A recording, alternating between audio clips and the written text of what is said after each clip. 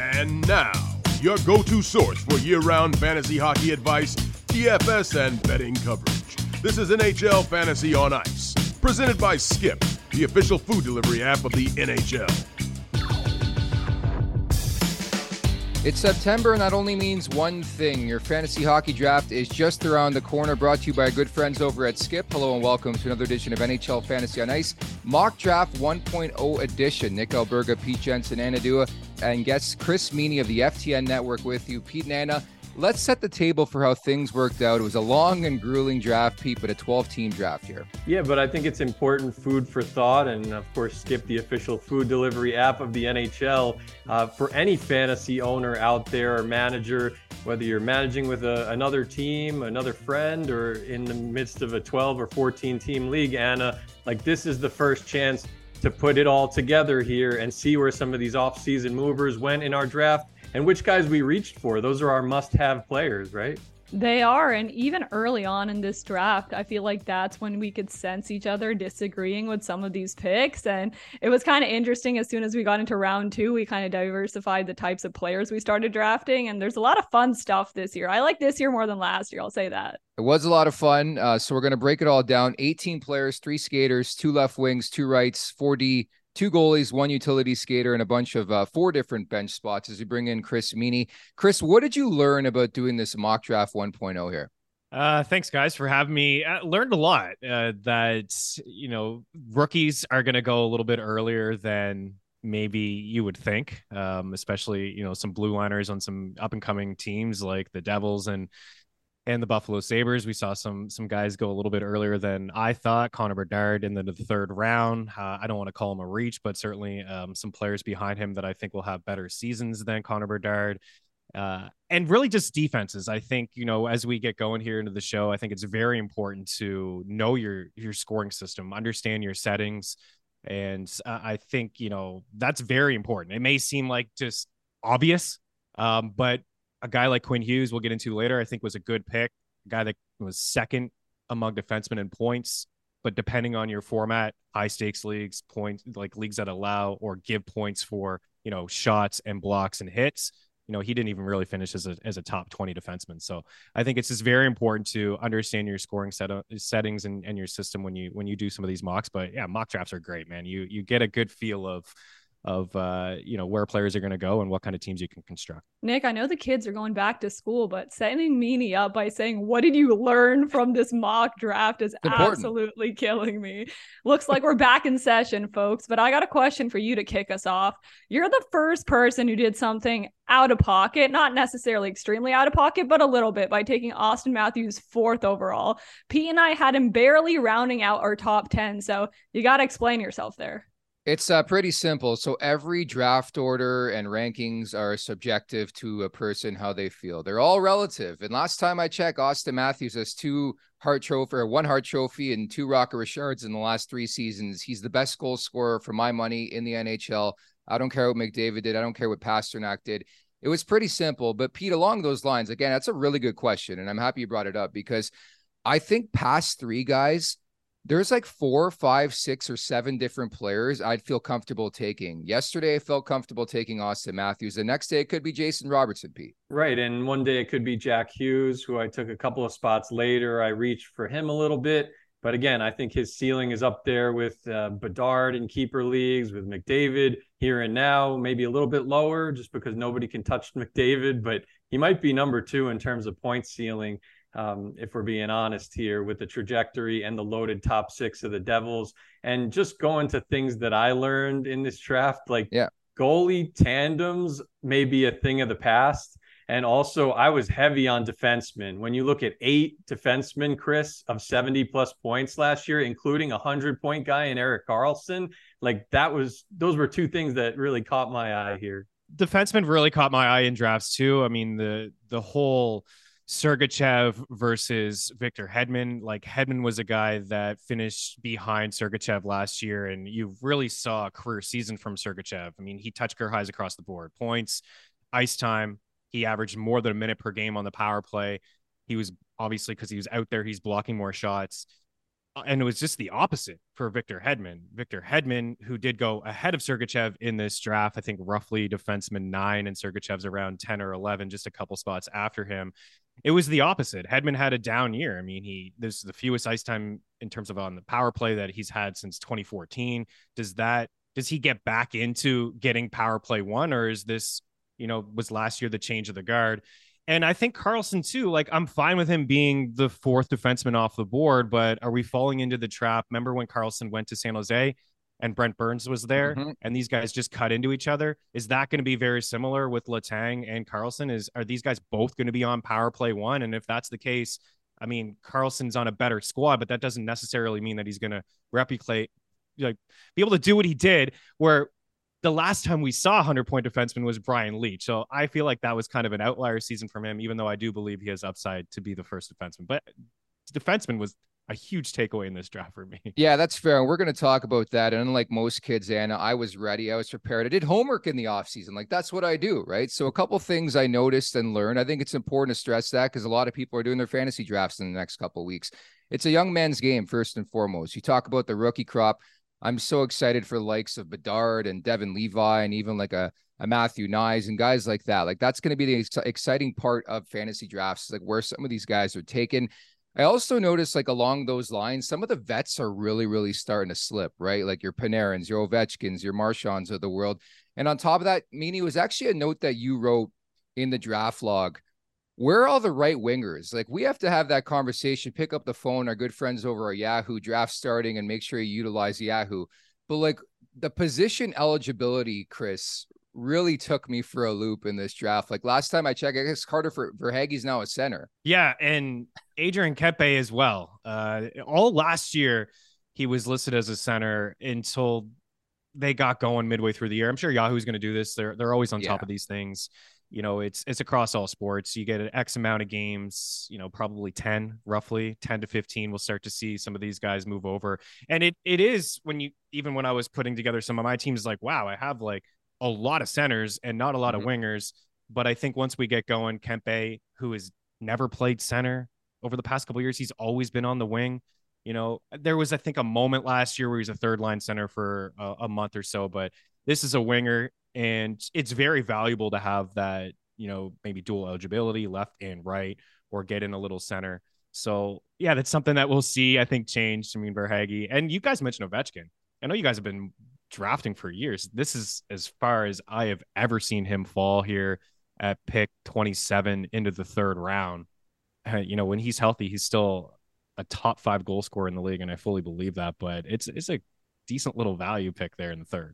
And when you look at the youth movement, right, guys, I mean, look at some of the names, not that they're unproven, but I guess you're looking at upside and ceiling and maybe more of a floor of Ovechkin because the Capitals are on a downward trend. They will have a new coach this year, so maybe that gives them a new wrinkle. But Roope Hintz went ahead of them after his strong postseason. Nick, right, maybe some recency bias there, as you like to coin that phrase.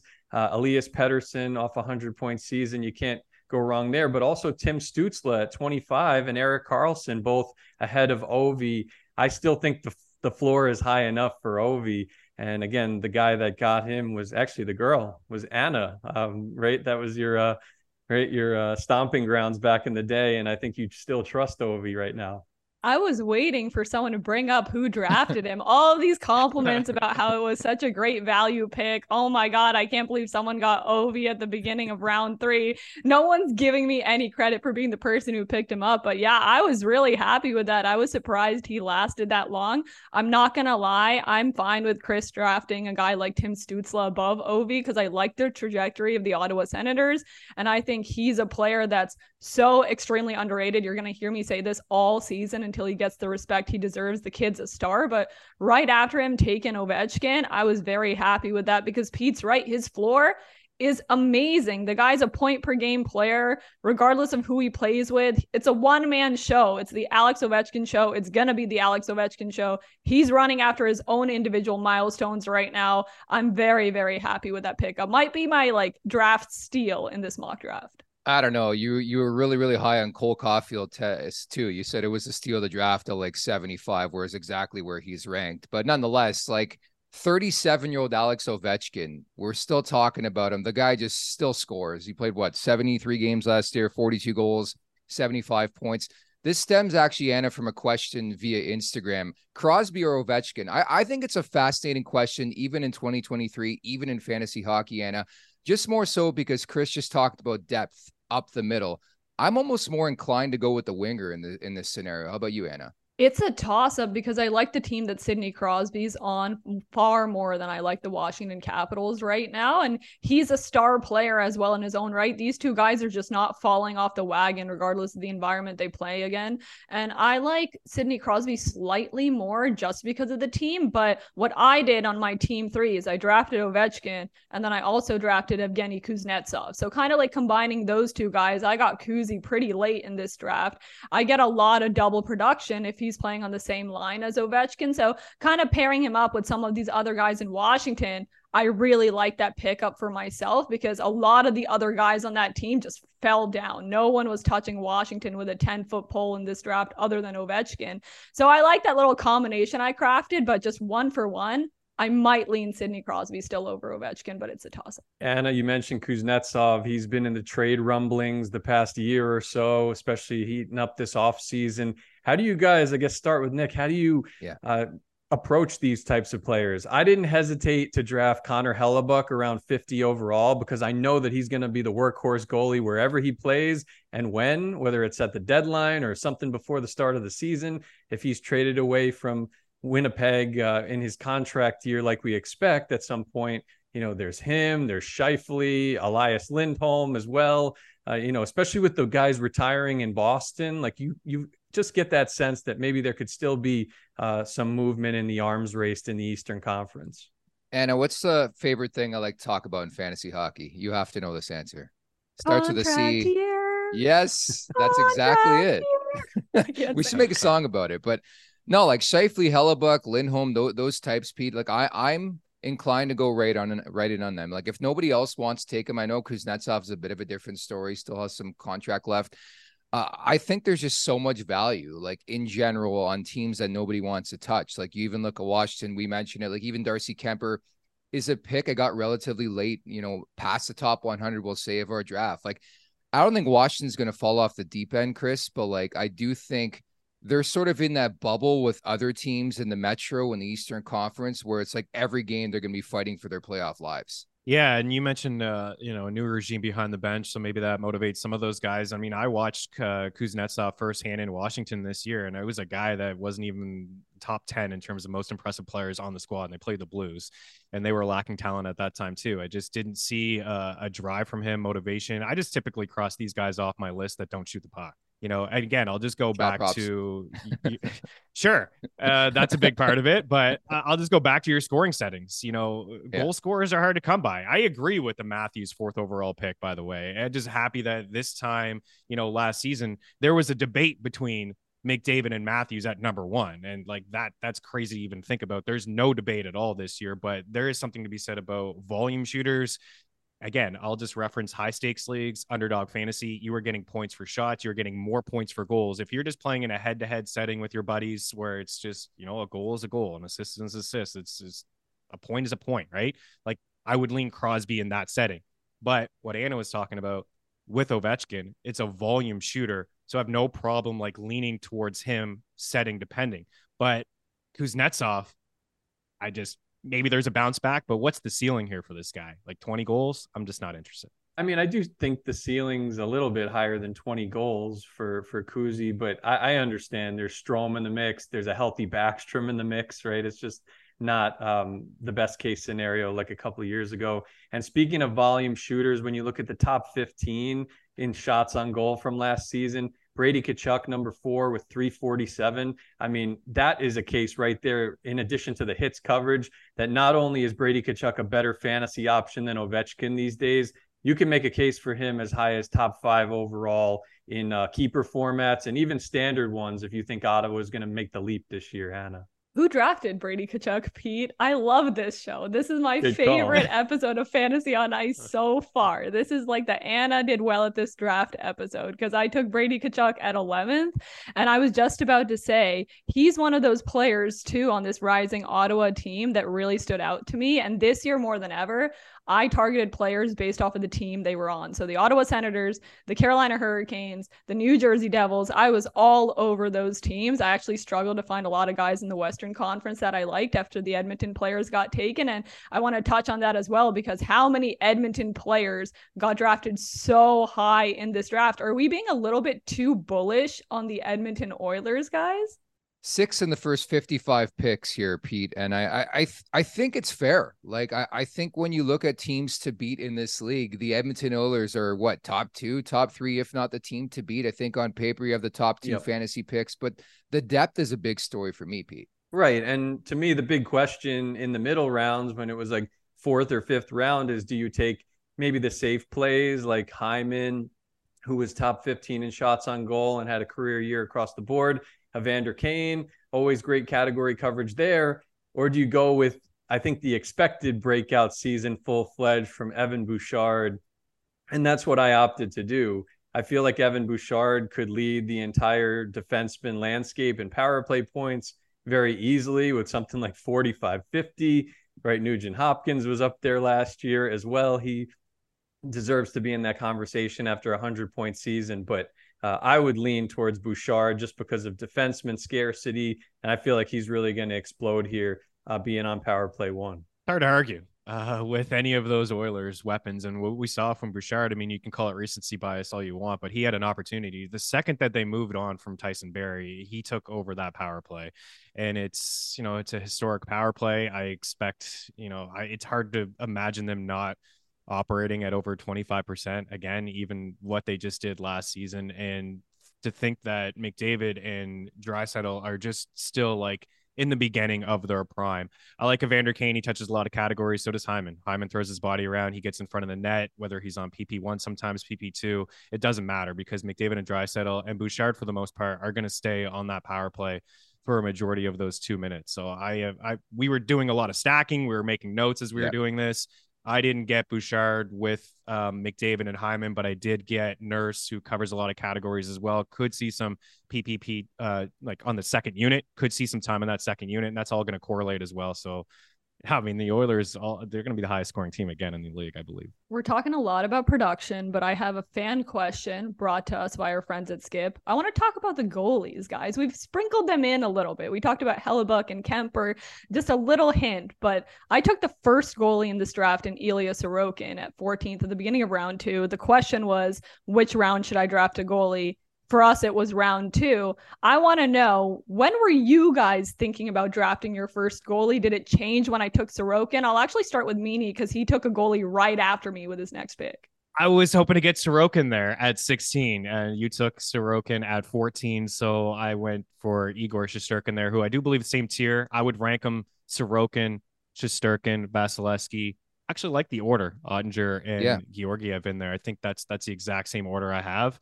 After those first 15, 14 forwards come off the board, I think Tage Thompson, right? Tage Thompson just went before you. I don't know if you were thinking Tage, you were thinking to take a goalie there, but it's very important to have some stability in net, and to have one of those top 5 goalies linked to good teams, workhorse goalies, proven goalies at this point. You're going to have the edge on a lot of your opponents. So I would answer that question early second, mid second, looking at one of those top 5 guys. So for me personally, I like taking a wait and see approach, and that's sort of going to be my strategy this year in fantasy drafts when it comes to goaltenders. It's just way too volatile of a position. Like, we had this conversation a year ago, and we put our necks out and said Shesterkin, Vasilevsky were surefire first rounders, and they blew up in our face. Like, let's be honest about it. I just think the position has become so volatile that I can't use one of my top picks to get a bona fide stud on a goalie that might not work out for me, Pete. I don't know if you feel the same way, and I understand you have to sort of gauge that goalie run, and it happened quite early as Sorokin at 14 all the way to Georgiev at 31, 5 were off the board. But I tend to take a wait and see approach, because I think at bits and pieces throughout the season, I think you can find value even on the waiver wire when it comes to the crease. Right. And it's really the most important question that any fan could ask, right? When to take a goalie, because like if you strike out on your goaltenders, you're probably not making the fantasy playoffs and you're going to have a miserable season in the process. So you really want to make sure you shore up that back end. And I did so at, where is it? 23, Jake Ottinger. I was comfortable with that late second, early third round for Ottinger, just because I think he has a great chance at 40 wins. He's the clear guy in Dallas. Dallas is a cup contender in my book, top 5 in the league, if I were to name that list.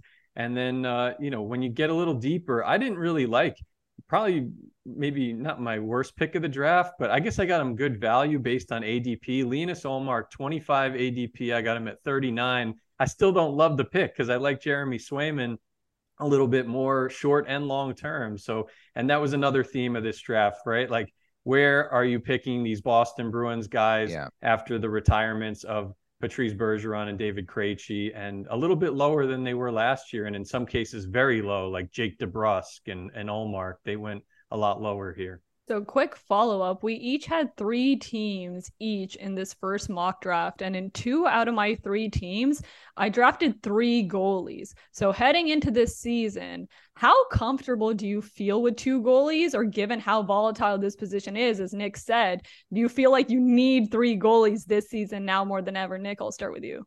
I need 5. Like, if you have 2 goalies on your fantasy roster, you ain't winning squat. Like, it just, again, I'm so turned off by goaltending in fantasy hockey because it's so volatile. Like, I say this on Twitter like 3 times a week. We need a goaltending summit. We need to figure out what's going on in this league. Because back in the day when I played fantasy hockey, I took Marty Brodeur like 6th overall, like 5 years in a row, and I felt great about life. Now when I even taken Bassey or Shesty or something like that, I don't feel great, which is bizarre because they're going to play a lot. I just don't know if they're going to play well.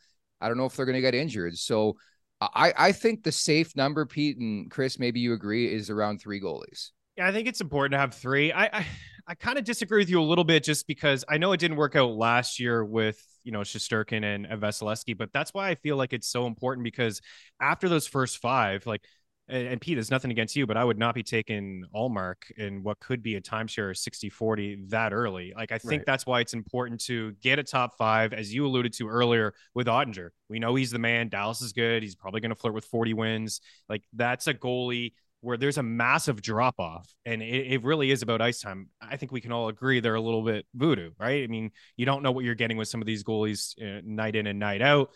We saw Minnesota just go goalie. They just went back and forth all year long. Yeah. Like, that could be frustrating. There's a couple tandems that I tried that in one of the teams. I rolled with both Minnesota goalies. I ended up taking a third, waited it out a little bit on one team with, some questionable, like Tristan Jarry, Stuart Skinner. What Jarry are we going to get this year? Are we going to see Jack Campbell, the guy that they paid all that money to? Is he going to cut in and get flirt with maybe 40% of the start? So I think I would personally like to get a top 5 goalie and then wait it out as long as I can, take some flyers on a second and a third, to your point, Nick. But if you're going to miss that first 5, then why not just wait? Pick some guys with some high upside, and then leave your draft, like Anna said, with 3 goalies. And I think you can just kind of play the matchups. And when you look at these tandems out there, like, I'm not sure I would invest in the Bruins tandem or the Wild tandem, even though those are probably the 2 best tandems in the entire NHL. And you can't convince me otherwise. It's just because the landscape has changed. And I found myself targeting the surefire starters, the Ilya Samsonov at 82 for a potential President's Trophy contender in the Maple Leafs. Sign me up every day. I know he has injury concerns, but I feel like the ceiling individually for Samsonov is higher than it's ever been before. And then I saw Nick reach for Thatcher Demko at 84. That's just based on NHL.com rank, 144. But hey, he's the clear starter there. And I also reached for Devin Levi, who should be the guy in Buffalo. And I found myself, Nick, stacking a lot of Sabres in this draft at different points in the draft. Pete, I have a follow-up question for you, because you mentioned how confident you were taking Samsonov, but your pick before that, you took Devin Levi over him, another goalie. So walk me through it. How do you feel more comfortable with an unproven rookie, the second rookie off the board in this draft, than a guy playing behind this solid Maple Leafs team this year? Yeah, it's that's a good question. I think you could say that Samsonov's a little bit safer than Levi, but I just kind of want to get a piece of the Sabres, whether it's like one team I did stacking Owen Power and Rasmus Dahlin. I reached for Dahlin, by the way. One team pretty late, I got like Skinner and Dylan Cousins. Those guys plummeted for some reason, even though they're on power play one for one of the best power plays in the league. And then for Levi, like the guy led the NCAA in save percentage each of the past 2 seasons, and he was 5-2 down the stretch. Buffalo probably would have made the playoffs, Chris, if the season was another week or two longer. And this is a different feel for the Sabres team, like keeper and dynasty leagues. Nobody is more loaded than the Buffalo Sabres. Agree? Yeah, no, I do agree, Pete. I think that this Sabres team is loaded offensively. We're all waiting for them to take that next step. And I do believe that this will be the year. And I think they just couldn't take that step last year because they didn't have the stability between the pipes. And I think that Levi will bring that. I thought Samsonov was actually a pretty good value, going after the 2 Bruins goalies. I like Soros, maybe going after Gustafsson. I thought he was a pretty good value. I like that pick. First thing, deep sleeper Joseph Wall, who's the backup for Ilya Samsonov, was 1 year remaining on his contract. Watch out for that name this year. And number 2, at some point in time, we have to have an intervention on this podcast, Pete. What have we learned about Carter Hart, Connor Hellebuck, Jake Ottinger, Spencer Knight? I can keep going. It's a turbulent process until you're like 25 or 26 for young goalies. That's why I just can't reach on a Devin Levi. Like, I know the accolades. I know what he did in the NCAA.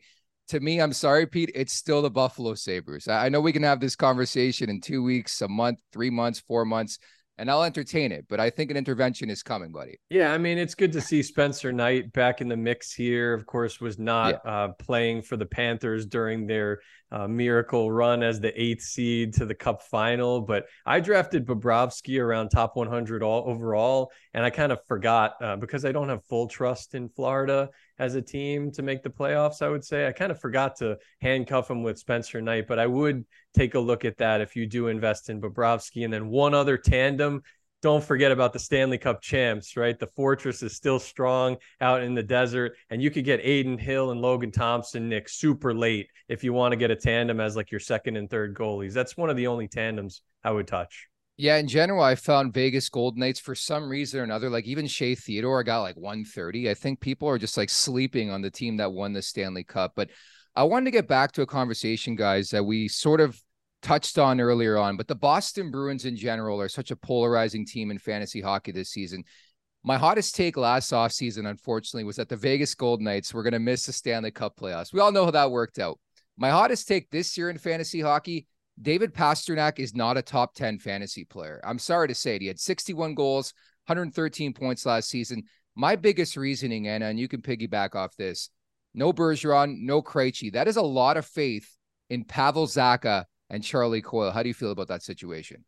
I was wary of him because after I was seeing all these guys being taken off the board, I was debating on who I wanted next for my first round pick for one of my teams. And David Pastrnak is a player I've been really high on in the past, and I wasn't too upset when he was taken off the board. I'm happy with getting Kaprizov after Pastrnak because I like his individual upside more on Minnesota. I think he's a really talented goal scorer, and that's what we usually expect from David Pastrnak, but I'm right there with you, Nick. However, Pete got Pavel Zacha relatively late. He got him in round 12. Now, I think that's a great pickup because you get all of the exposure of Pastrnak for a guy you picked up 143rd in this draft. So I will applaud Pete for getting Zacha at that level, but Pastrnak, I'm right there with you. After Pastrnak, Nick and Chris, right? I mean, like you look at all these point shares, right? You don't know how Marchand's going to be without Bergeron, longtime sidekick. Where is he going to be playing? Is he going to be on a separate line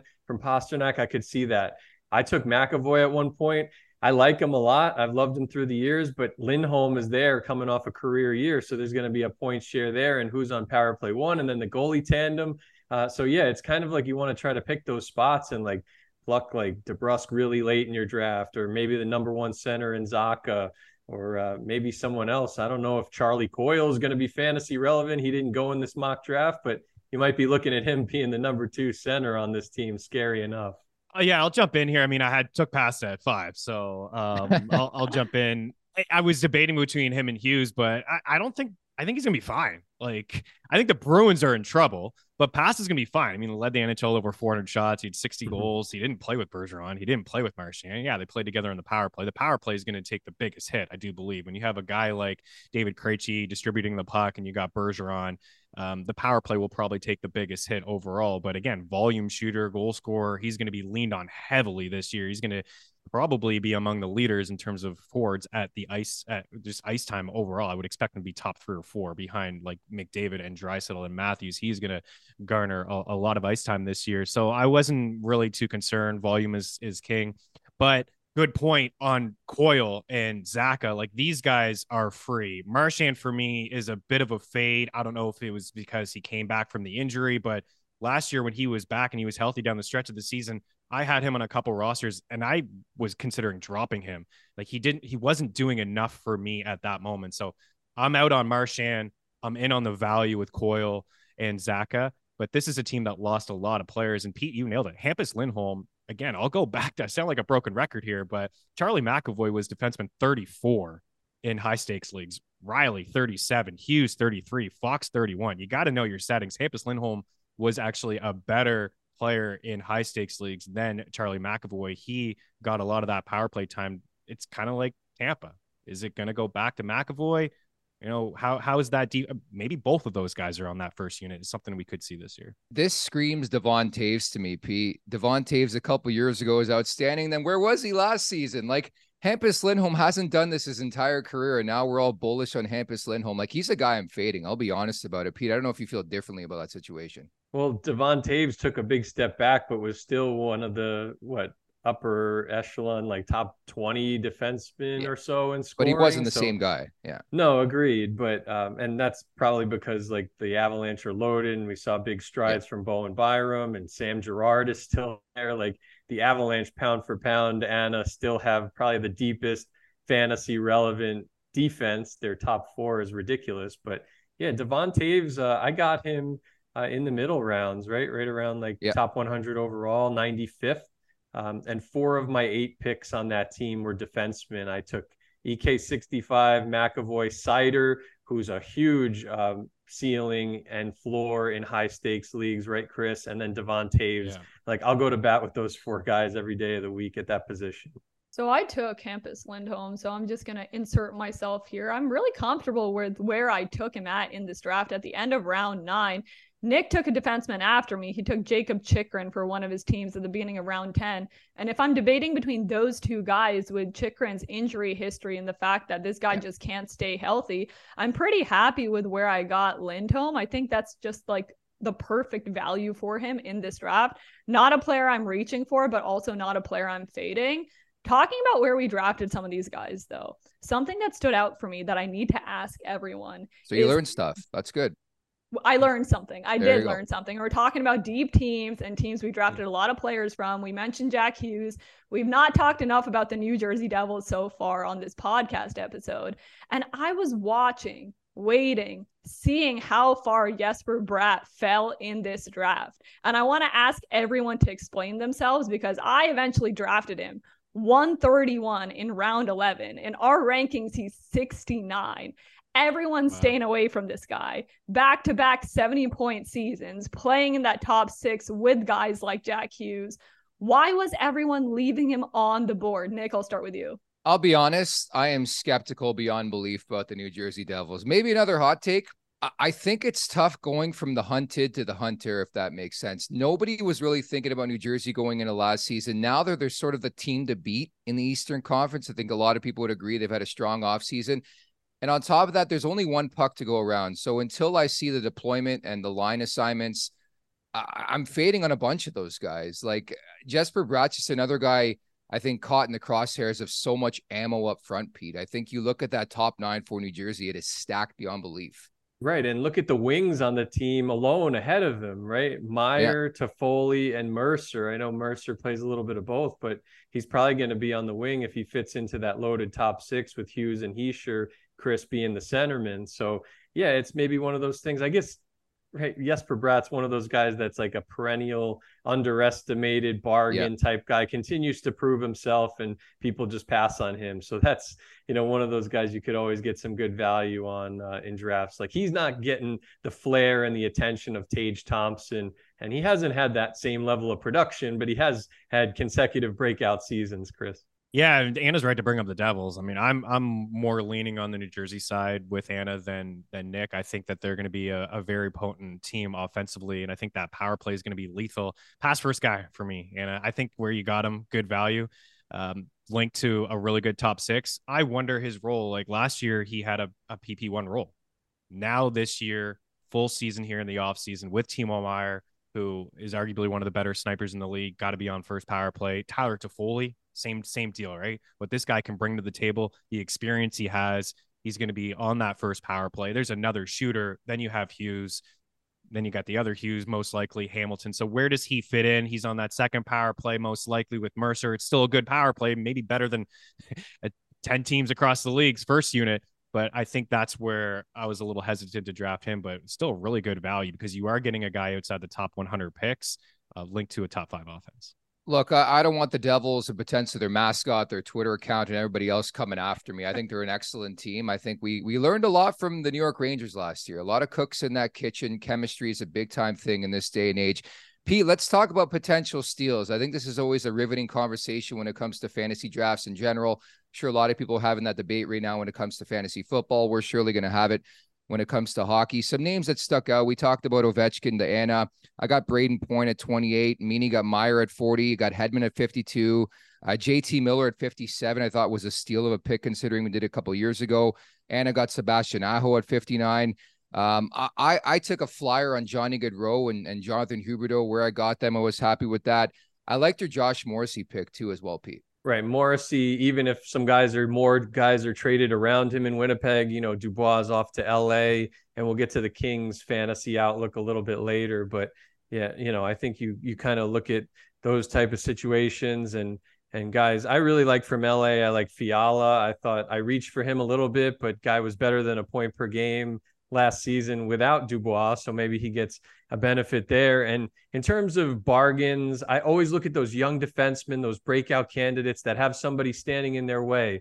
All it would take is one injury for Bowen Byram to explode, one injury for Owen Power to reach his ceiling as early as this season, right? And then you go deeper down the line, Jake Sanderson, same deal. He's like competing for time right now with Shabbat and Chikrin, but we all know what his potential is going to be here and now and also down the road. So, I kind of look at that. And Luke Hughes was another guy I took. Like, don't hesitate. If you miss out on a Dougie Hamilton, pencil the backup or the number 2 defenseman with serious power play potential, because that could really work out for you. When I look at steals, I'm really impressed when someone gets a player on a solid team, a consistent team that people are a little bit cautious of.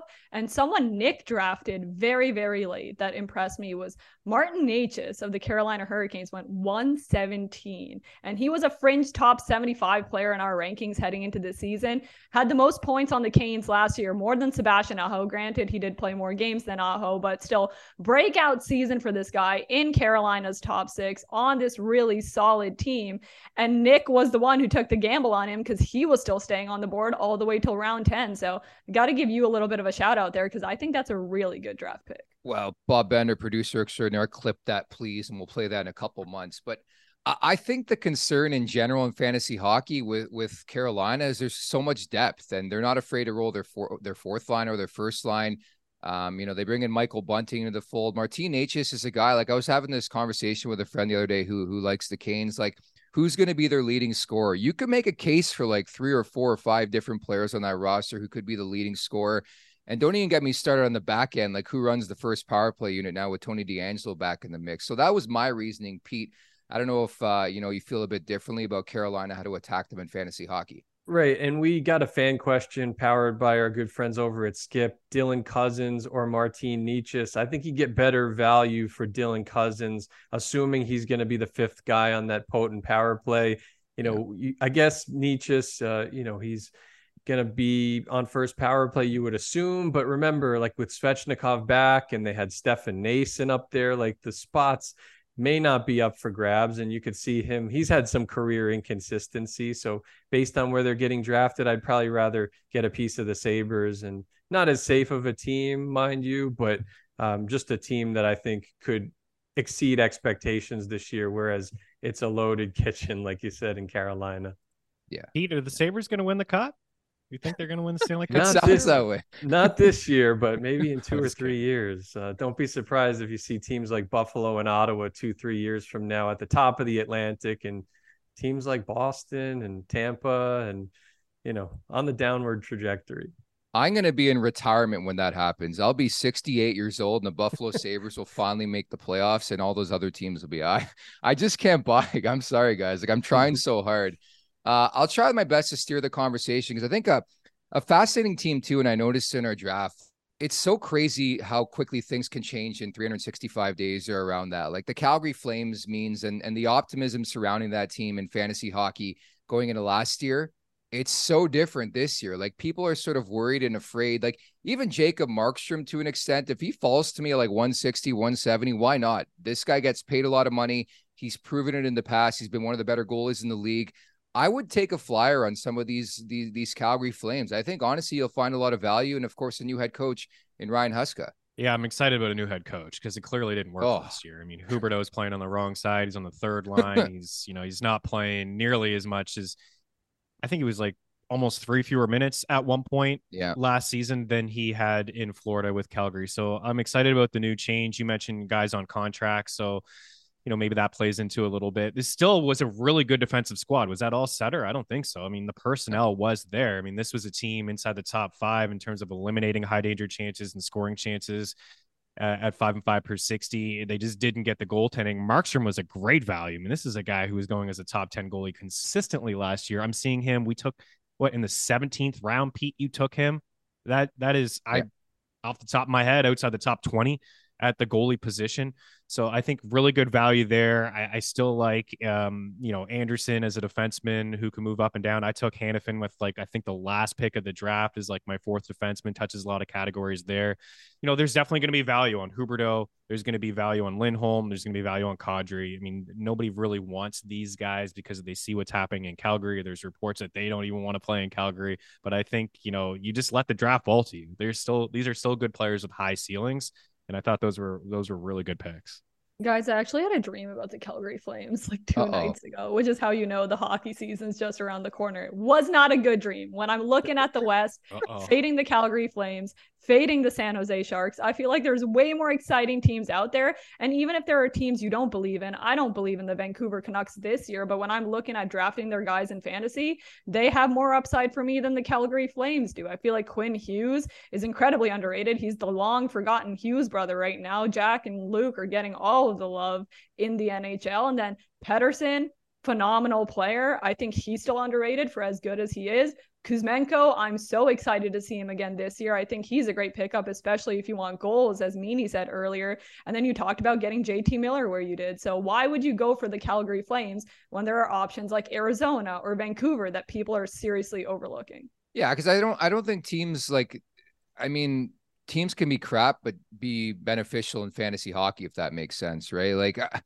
I just think the fall from grace from Calgary was just so unrealistic considering where they were 2 seasons ago that I think they're going to be back sort of in that conversation for a playoff spot at the very least. Like, they have some good players on that roster, and it's all about defense. Like, that's my concern with Vancouver and stuff like that. But I tend to agree with you. I think if there's a team you're going to pick apart in terms of fantasy value, Pete, it has to be the Vancouver Canucks because there's so many guys specifically in that top 6 who can score. Whereas Calgary, I really don't know what I'm going to get from Ryan Huska. I know it's going to be a bit of a different system.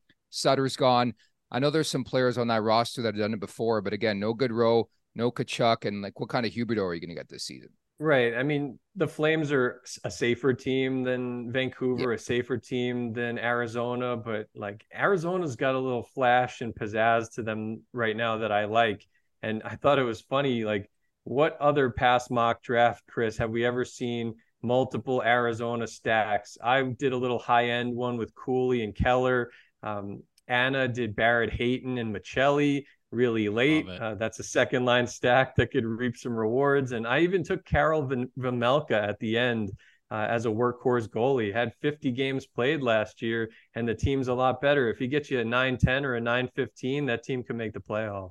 My hot take of this preseason before it gets underway is the Arizona Coyotes are going to make the Stanley Cup playoffs. What? The Arizona Coyotes are going to sneak their way into the Stanley Cup playoffs this season. No one's going to expect it. They might be the last seed in, but this team has such a high upside. Granted, they also have a low floor, but such a high upside. So many dynamic young players, they're going to get their way in. I hope you're right. They have Sean Durzi as what their number one defenseman. Like, they're a work in progress. Like, don't get me wrong. I'm excited about Keller and Logan Cooley, and Barrett Hayton took a huge step last year. Like, there's some good pieces on that roster, but I hope you're right, Anna. That'd be the most amazing take I've ever heard this quickly for Arizona to get back into relevancy. But I think if there's one thing, Chris, we learned last year is, like, don't shy away from drafting Coyotes and taking Coyotes and picking up on waivers guys on the Coyotes, because they actually give a lot of fantasy value, and like, they were a big time sleeper last year in general. They were actually one of the better teams. Maybe that plays into Anna's take here. There you go. Down the stretch of the season, they were a team that they weren't a pushover. They were at over 500. That top line was fantastic. I mean, Hayton, you mentioned, was unbelievable. Few years, a couple years ago, we were talking about this guy being a sleeper and a breakout player. It just took a little bit of time for him. There was certainly some chemistry next to Keller, who may be one of the most underrated players in the entire league. Over 80 points. Nobody ever seems to want to draft him. He's always cheap, in DraftKings and FanDuel. So he's a really good player. You bring in, some veteran pieces like Zucker.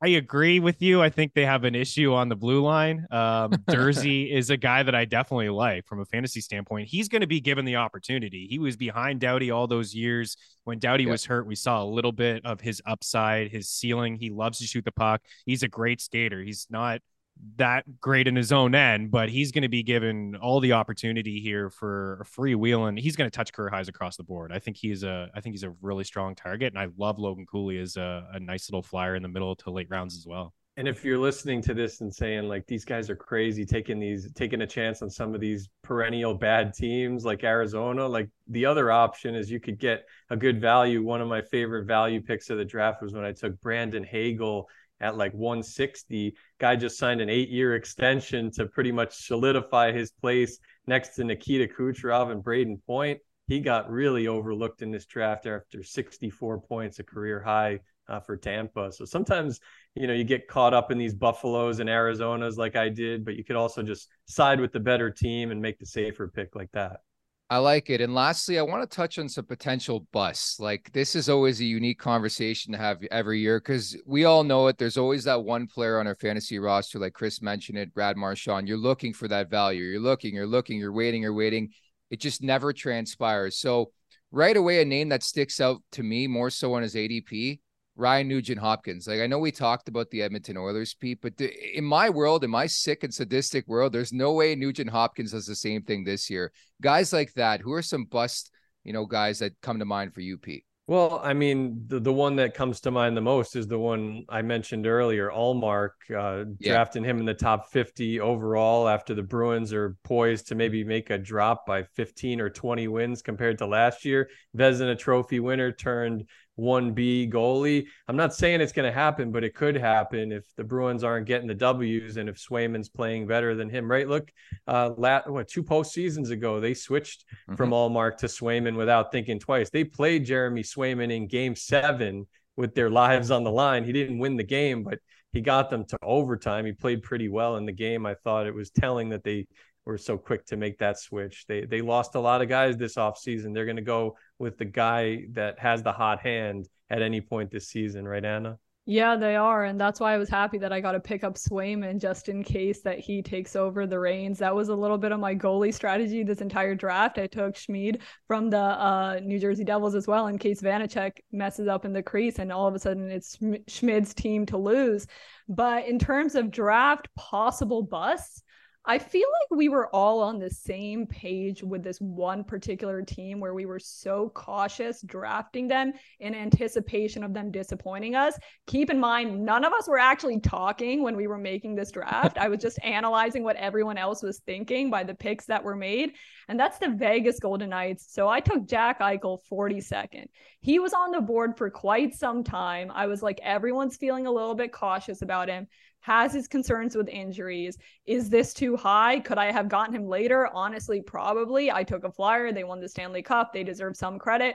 Mark Stone was on this board for ages, for years, it felt like, because everyone was so cautious around him. And then the list goes on and on. Why are we so worried about drafting Vegas Golden Knights players this year, guys? Are we predicting that they are going to be busts? I think Marchessault went a touch early, 6th round. This guy was on a lot of waiver wires halfway through last season. He had a down year. He had an unbelievable playoff run, clearly, and he was, the Conn Smythe winner. He was fantastic, and I think that plays into a little bit of it. But he went ahead of Alex DeBrincat, Cole Caulfield, Philip Forsberg, Adrian Kempe. These are all like 40 goal scorers in my opinion. I think all of them can touch 40 goals. Carter Verhaeghe in the 9th round, I would rather than Marchessault as well. So I like the Eichel pick. I think it was fine. I agree with you, Anna. He was on the board forever. Stone I wouldn't touch. There's nothing against him. It's just it's been year after year after year. I know he's coming off the injury, but it's been back issues for him. Does Vegas just play it cool and put him on long-term IR again, and then have him when the season does matter? So I think even though the cost wasn't too high, Pete, I think that's one that I would avoid. I would take some upside a little bit later than that, but I don't think there was a bad pick in the first 4 rounds. Like, I don't think, maybe Marchand is a guy that won't return value, but he still has the pedigree. And I don't think any of us would be shocked if he turned out like a 60, 75 point season, but I don't think there was a bad pick really in terms of bust in the first few rounds. It just Marchessault is a touch early, I think. I worry, I guess, taking Connor Bedard where I did for his first season. I mean, the guy's going to be an absolute stud, top 5 player and keeper in dynasty leagues, without a doubt, a shadow of a doubt. But for this upcoming season, like, I took him at 30. I'm a little worried about what the floor could be for that Chicago team and all the stacking out there. You're reluctant to pair him with a Seth Jones or a Taylor Hall or a Lucas Reichel. Didn't get drafted at all in this mock draft. And it's telling about the state of the Blackhawks, guys, right? Like, they're still one of the worst teams if you take Bedard away in terms of supporting cast. And I just wonder, could the state of that team bring him down a little bit this season? It's a possibility, and you got to live and die with that pick if you're going to reach for Bedard. You know what, Pete? I would say for context, like, you did pretty well. I actually searched it on Yahoo, and by a reminder, you can go do your drafts right now over at Yahoo. But the average ADP as we have this conversation, 40.3 when it comes to Connor Bedard. You took about 30. So, like, it's around sort of that mark where you start to have that conversation. And Chris, last word to you before we wrap here about Chicago and Connor Bedard. I don't know about you, man. I am so excited to see what this kid has in this league. Oh, me too. I think he's going to be a heck of a player, and Pete alluded to it, right? He's a guy that you got to pick in the top 5 a keeper in dynasty leagues. But I wonder if I'm projecting for him, I'd say 25 goals, 65 points. I mean, that's still a really good season from him, but he doesn't have the same supporting cast as, Crosby when he came into the league. You got Taylor Hall. We're hoping that Taylor Hall is healthy and playing all year. Who else is I like Reichel as a young player, but this is a team with a lot of holes. They're going to live in their own end quite a bit. Underdog Fantasy, his ADP is even higher than that. He is going ahead of Braden Point, Roope Hintz, Jack Eichel, Sebastian Aho. That's a touch high. It's a little high. I'm fine with just letting somebody take him in the 3rd round in redraft leagues and living with him. I saw a cheeky smile from producer Bob. We got a bit of a bet. I like Bedard north of 70 points this season. Bob's not a believer in Connor Bedard, and he's going to figure out that he was really, really wrong in that mentality. But you know what's not wrong means having you on this podcast and doing a mock draft with you. Before we let you go, FTN Network, you guys are thriving. Let's talk some dangle bet selling and what's upcoming this season for you guys. Yeah, appreciate it. Eric and I are going to get together soon in a couple weeks once football kicks off here. We got some rankings and busts and sleepers and all that stuff early next week over at ftnfantasy.com. All free rankings there, strategy pieces, high stakes. I know I've been referencing a lot on this show for high stakes leagues and underdog fantasy. So we're going to take care of all those users out there. And yeah, Dangle Bet Cellular will be back twice a week on Tuesdays and Thursdays over at FTN Network and Game Plus Network. I do appreciate the plug, and a lot of fun. I didn't get to talk about Wyatt Johnson. I had him down here, 15th round, Wyatt Johnson. I think that was a pretty good story for another day. Means thanks for this, bud. That's right. As per usual, great stuff from Chris Meaney there. Yahoo Drafts. Make sure to go check it out. Some fantastic stuff coming up over the next couple of weeks as we draft our fantasy rosters. Next thing you know, the NHL season is going to be here. And you know what's also going to be here, Anna? The YouTube Fantasy Draft Special. I schooled you all last September. Well, I'm going to do it again here this September. That absolutely did not happen, but y'all got to hear us talk about our first mock draft today on this episode. Yeah. And now you're going to see us actually draft our teams. Unfortunately, I'm going to have to be in the same room as Nick, but September 26th, more information to come. I still need a fantasy team name for this, so if you guys have any suggestions, please tweet it at NHL Fantasy. I need some serious help. Looking forward to being a part of it for sure. And also wanted to remind all the NHL fans out there, check out NHL Backstory, how the Disney movie inspired the Mighty Ducks franchise in the NHL. Really good listen with our good friend Arda Okal from ESPN. And he's actually going to be a part of the YouTube mock draft that we're going to be doing on September 26th. So stay tuned for that and check out the other podcast as well. And that YouTube draft is always never a dull moment on there, especially right with our friend Johnny Lazarus being a part of it. You never know what crazy pick he's going to take. I have to find a way to one-up my fantasy team name from last year. So I'll work on that, guys. We'll leave it at that. Many thanks to Chris Meaney for stopping by today in Mock Draft 1.0. For Pete Jensen, Anna Dua, producer Bob Bender, I'm Nick Alberga. You've been listening to NHL Fantasy on Ice, delivered by Skip, the official food delivery app of the NHL.